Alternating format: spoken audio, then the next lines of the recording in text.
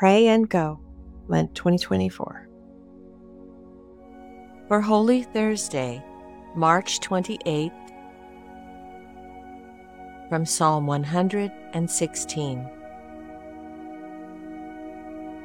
I love it that my God hears me when I raise my voice.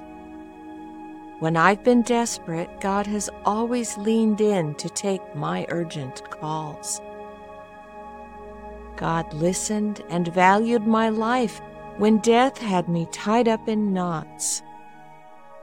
As its shadowy walls collapsed on me, I was anxious, upset, and depressed.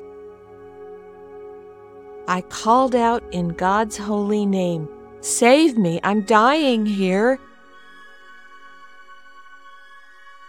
God heard my plea, because God is gentle, generous, and just to all. Do you see it? God shows mercy to you and me. I don't need to complicate things or pretend to have it together to earn God's affection. God cares about me in my humble state and offers protection when I am vulnerable. So calm down, I tell myself. God is taking care of you. God saves me from death, dries my tears, and keeps my feet from slipping. I almost gave up on the world. So many people had lied to me and betrayed me. I was sick at heart. But God rescued and encouraged me to love again.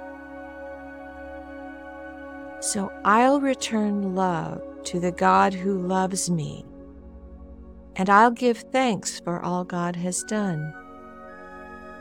Like a full cup overflowing, I'll pour out to God the thanks I owe.